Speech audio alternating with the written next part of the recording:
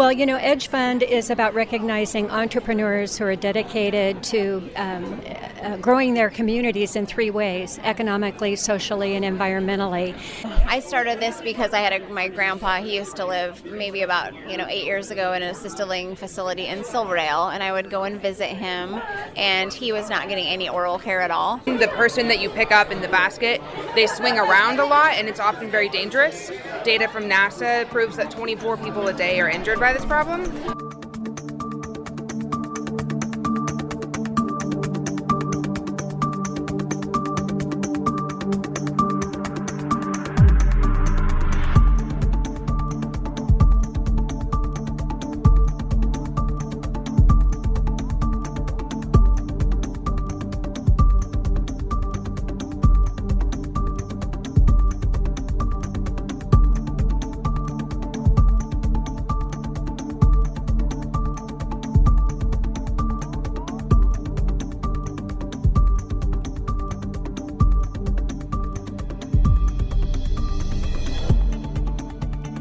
That's Shannon Childs, Marketing Director with Kitsap Bank, Erin Pocious, founder of Cascade Hygiene, and Renee Owen with Vita Inclinata.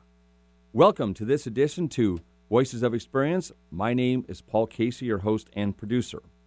Today's theme, find a niche and solve a problem. Now, before you turn the dial, let me explain. If you're thinking about going into business for yourself either next week, next month, or 5 years from now, I submit that today will be a very enlightening show to help you start thinking about how to do that. Because again, I go back to, I believe, the most important ingredients that successful entrepreneurs do, and that is they're always thinking about finding a niche, improving a niche, and doing the same with solving a problem. Too much information is out there, like, for example, the headline we always hear, follow your passion and the money will follow. That is simply not true, and it's a huge myth. And that's why when I see individuals who are the real entrepreneur mindset, and again, if you're thinking about going into business for yourself, you may want to take some advice from them. For example, the excellent examples I have one person that will be coming to in a few moments and talking to. Her name is Meg Depew, and along with her husband Buddy, they started a farm in Sequim called the Sequim Bee Farm, and it is located in the foothills of the Olympic Mountains. Erin Pocious, who you heard about her grandfather in assisted living community, she started a company called Cascade Hygiene.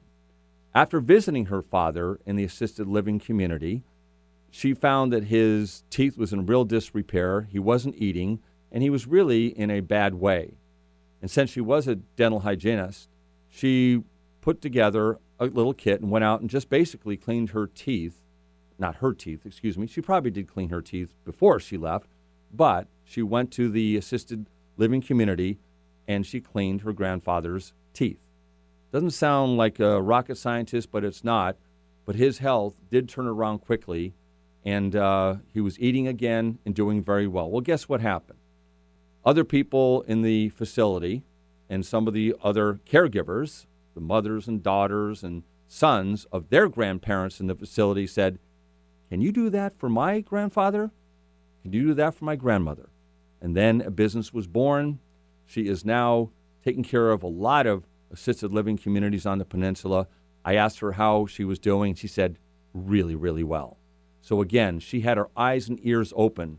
She had that entrepreneur spirit, and then she followed through on that. But she also had a very core competency, too, and that's something I don't want to miss either. She was a dental hygienist in the first place, but she just went out on her own. Another key step to succeeding in business.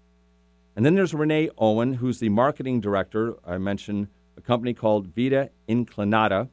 It's a Puget Sound-based company that is developing a technology that could, and probably most likely will, mean and change the difference between life and death in helicopter search and rescue missions. And I'll let her talk about some of that later in the show.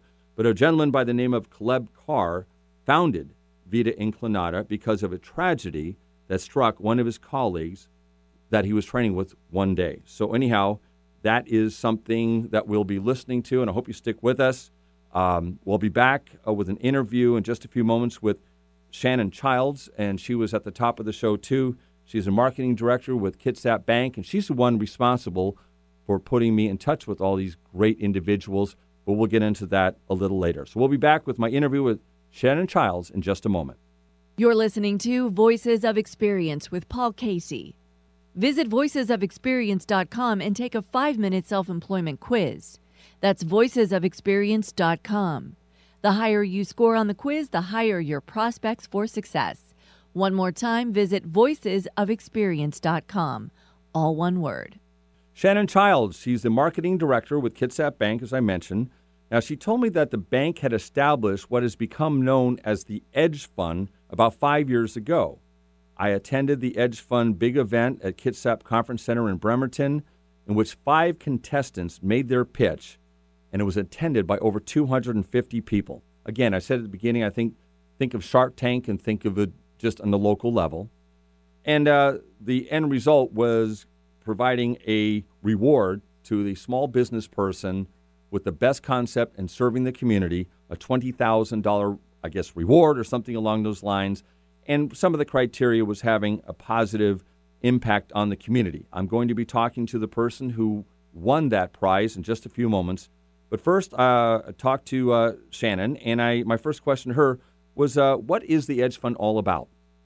Well, Edge Fund is about recognizing entrepreneurs who are dedicated to growing their communities in 3 ways: economically, socially, and environmentally. And we had 15 semifinal companies who all, are just great examples of triple bottom line companies. And so what we hope is that each of them will go away feeling as if they have had great exposure for their businesses, that they've learned something through the competition, and that they find this a really rewarding experience. Now, how long has this been going on? How long has Kitsap Bank been doing this? We created Edge Fund 5 years ago. So this is our 5th event, and I think it's going to be one of the best. And so what have you learned in the last 5 years of how to do this about entrepreneurs and who they are? Have you gotten into the weeds a little bit on that? Well, all of these companies have different backgrounds. We have different age groups represented here. Some of the business owners are folks who have full-time jobs, and they have their business that they work on in all of their free time. And, we see a variety of people with a lot of specific needs. And so, they all come together and I think learn from one another in this competition. Can you think of a success story that you funded, let's say several years ago, or maybe even a couple, that are now really doing very well and you keep in contact with them? We try to keep in contact with all of our applicants, and we've had the opportunity to help them find funding even if they didn't win the grand prize at Edge Fund, and so that's been very rewarding. I think an example of a company that's done extremely well might be Combat Flip Flops, which was involved in our 2nd year of the competition, and they went from there to Shark Tank and actually were funded by 3 sharks, and so they're doing extremely well.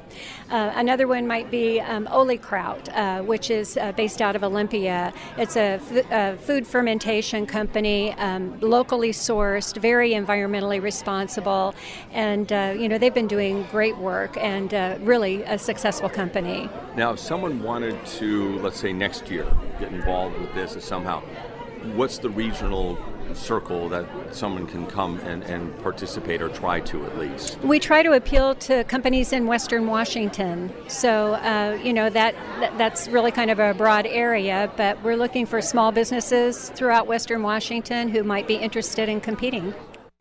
So that's Shannon Childs again. She's a marketing director of Kitsap Bank.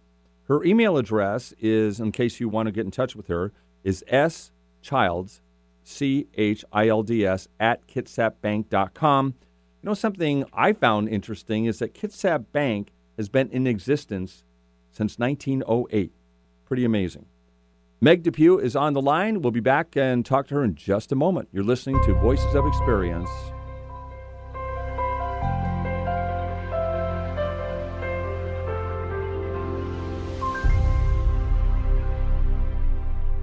So, Meg Depew is with us. She's the co-founder, as I mentioned earlier, of Squim Bee Farm, along with her husband, Buddy. And she is on the line right now. And first of all, I want to say congratulations on winning the grand prize. Thank you very much, Paul. Thanks for having us on, too. Yeah, it sounds like something. Give us a history of, your bee farm and what led to really where you're at right now. When did it start and all that? So about 30 years ago, we had a swarm of bees land on our truck in the Seattle area.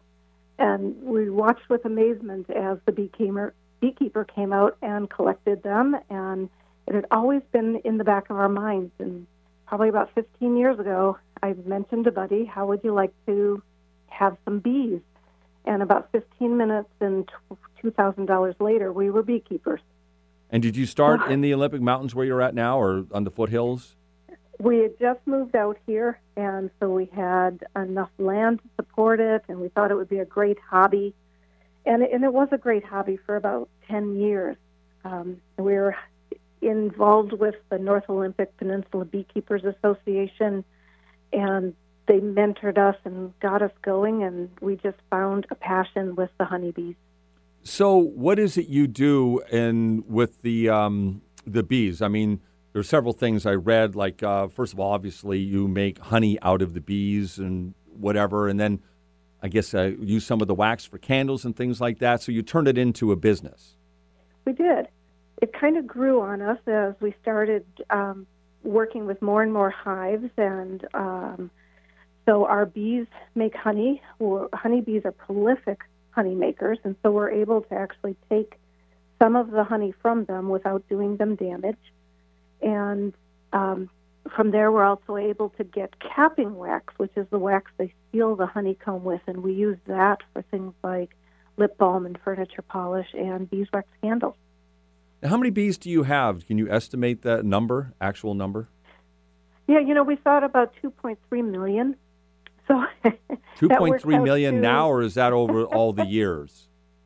No, that was probably going into fall. We had maybe close to 100 hives, and we always expect about a 20% die-off on our bees, and so we should come out in spring, hopefully about 80 hives. 80 hives. And again, how many is that? How many, 2.3 or more million bees just on your farm? It varies through the year. On a strong hive can have 80,000 or more bees at the peak of summer. I had no idea. But that dies down through the winter, and the bees that cluster around the queen and keep her warm throughout the winter, usually 7,000. There were a lot of really good competitors against you in terms of getting this reward, and I was very impressed with all the businesses. And why do you think you won? Was it more of the community involvement, or what was the differentiation? I'm really hard-pressed to say, because I agree with you. The competition was stellar. Kitsap Bank could not have gone wrong by picking any of us to honor us with this prize. The people were just amazing.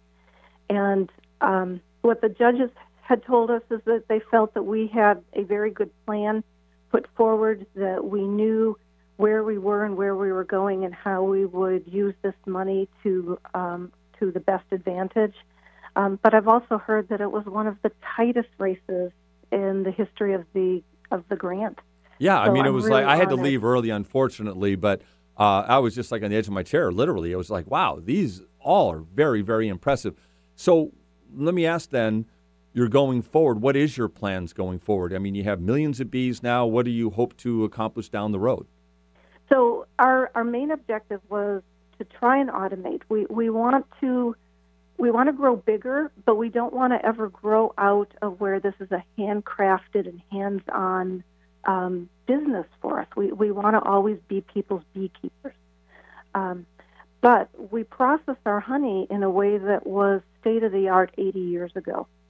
And it limits us in our ability to really move forward without automating a little bit. And so that was our clear number one goal, was to process in a more expedient fashion so that we can reduce currently our turnaround from hive to store ready is about 10 weeks. Okay, now let me ask a question before I get to how people would shop and what kind of product you actually have. And that is, again, looking outside, looking in, hear that bees are endangered. I don't know if it's just the honeybees or just bees in general. And also, if bees disappeared from the world, so would we. And so my question is that true? And number two, how critical is this problem? So what you're talking about is called colony collapse disorder. And it was around 2006 that scientists started noticing that bees were on the decline. Nationwide, we're losing close to 40% of our honeybee colonies each year. We do better than that, but I think we are kind of citizen scientists, and we use the best treatments and practices available, and we're also kind of isolated out in Clallam County, so we don't have as many of the stressors on the bees that other places do. How about the cell towers? I've heard cell towers. I've heard other things. What is the best guess as to what is leading the decline of the bees? So I've heard of cell towers, too. I've not seen compelling research behind that. What we have seen, we know in the 1980s that a mite was introduced into the honeybee world, and this mite transmits diseases to the bees, and this weakens them. And then we also have compounding that, the introduction of systemic herbicides, which seem to have impacted the growth of larvae. So with all these stressors on them, the bees are struggling. Okay. Is it getting better, or is it still on a steady decline? Is there any reason for hope that we can turn this around? Not we, but you and other beekeepers. All of us. All of us. I mean, this is one of the reasons that we still like to get out there and talk to everybody we can, because there are things that each one of us can do to help protect pollinators in general. One of the things we do is we watch what happens globally with bees, and we know that in France, they're putting up restrictions on neonics, which are a certain type of herbicides, and bees are looking like they're rebounding. So there's definitely hope. Oh, good. We watch what goes on in Cuba because they don't have problems with honeybees down there, and we think one of the reasons is because with many years of embargo, they've not been able to bring in agrochemicals, and a lot of their farming practices island-wide is organic. Okay. So we definitely see there's reasons to be hopeful. Very interesting. Well, I'm so glad you're here. Before you go, can you tell us if somebody was interested in your product, how they would get it? And also, do you do tours on your farm? So one of our big misnomers is we don't have a centralized farm. We're kind of spread all over the county. Okay. But the best way to reach us is at squimbeefarm.com, and that will direct you, squimbeefarm@gmail.com. And you can reach us there or through the website. It'll give you our phone number. You can talk to us directly. We're kind of hands-on, and we like to really chat with people. All right. That's squimbeefarm@gmail.com. Okay, Meg, thank you so much for being here. That's Meg Depew, co-founder of the Squim Bee Farm. I wish you well in the future, and again, congratulations. Thank you, Paul. Are you thinking about self-employment? Visit Amazon or order a book called Pre-Flight Checklist. Is self-employment for you? Pre-Flight addresses 8 myths surrounding self-employment and includes a self-employment quiz. The higher you score, the higher your prospects for success. Visit Amazon Books and input Pre-Flight Checklist. That's Pre-Flight Checklist. I attended something called the Edge Fund, and that is sponsored by Kitsap Bank, and it's small business competition, meaning that a number of businesses come together and they make a pitch for why they should get what is a $20,000 reward for giving the best pitch, I guess, lack of a better word. Think Shark Tank on a local level. One of the businesses that I saw was called Cascade Hygiene, and it's a mobile dental hygiene cleaning service. This doesn't sound like a sexy type of company that makes you want to jump out of your seat, but to me, these are the type of companies that succeed because they do two things. One, a niche is found and they solve a problem. I want to get to that a little bit more after I talk to the owner and the starter of the company. Her name is Erin Pocius, And let's just get right into it. I asked her, what does she do? So I'm a dental hygienist, and I go around to assisted living facilities and places where people are unable to go to the dental office, and I provide dental care. Okay. And what sort of dental care do you provide? Mainly cleanings, fluoride treatments, things where, just basic maintenance things. If they can't get to the dental office and have just their routine maintenance, then a lot of things can go wrong that I can fix and help. What's that? What could go wrong? Well, they can get periodontal disease, which is very bad because that can create a lot of bone loss where they can lose their teeth. And if you lose your teeth, then you are unable to eat well. And then if you're not able to eat well, your whole quality of life just goes down the drain really fast, and it's really sad. So if you don't have good oral care, you just decline really, really rapidly. And it's very painful, and it can all be prevented. So right. It's really sad. I can appreciate that. I didn't mean to be light about that because it is. I have that issue. And absolutely. I go in like every 4 months now, and right. you have to do that for sure. And it's made a big difference. So absolutely. I'm glad I did. Yeah. So are you one of the first to go out to the patients what, in this area, the country, or what? So in the area, I started this because I had my grandpa. He used to live maybe about 8 years ago in an assisted living facility in Silverdale, and I would go and visit him, and he was not getting any oral care at all, and that was what I'm a dental hygienist, so I would see that, I'd go in and I'd visit him, and I look in his mouth, how can you not, Sure. And he was getting neglected and looked over, and I could see his, health declining, so I just started coming in with my tools just on the side, and I was just cleaning his teeth, and he really started feeling better. He was eating better. It was like a pretty marked difference from just getting oral care, So then more people started seeing what was happening, and they noticed he was improving, and just word spread, and people are like, oh, I need this, and that's kind of how it got going. So, see, that's a great entrepreneur mindset where you saw a niche. Yep. You saw a problem, and you right. said, I'm going to step up and do something about this. How's your company doing? Really well. Really well. Her company is doing really well, and I'm not surprised. 2 things, again, that she did.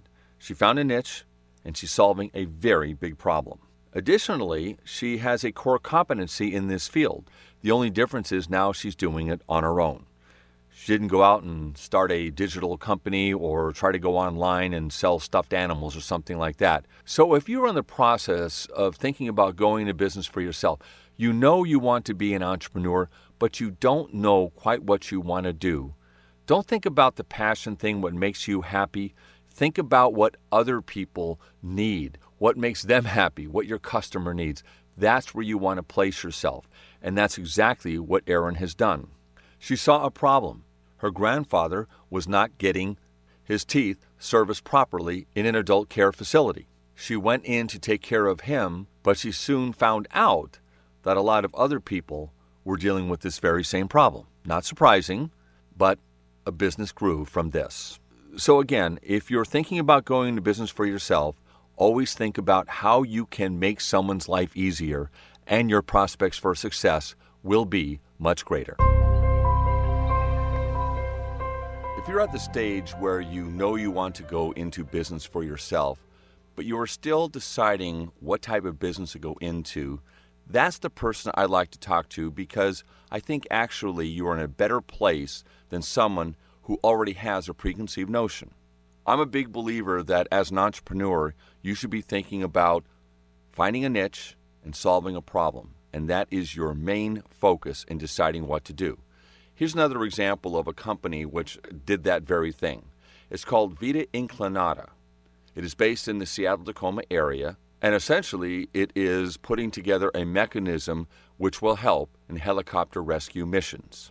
We've all seen the movies where a helicopter is speeding through the air to a rescue. A basket is lowered into the water or in a forest, the wind is blowing, the basket is going all over the place. I didn't know what a big problem that was until I ran into Renee Owen, Chief Marketing Officer of Vita Inclinata, and the founder and CEO of Vita Inclinata, Caleb Carr, started this company because of something he experienced. I'll let Renee describe what that was.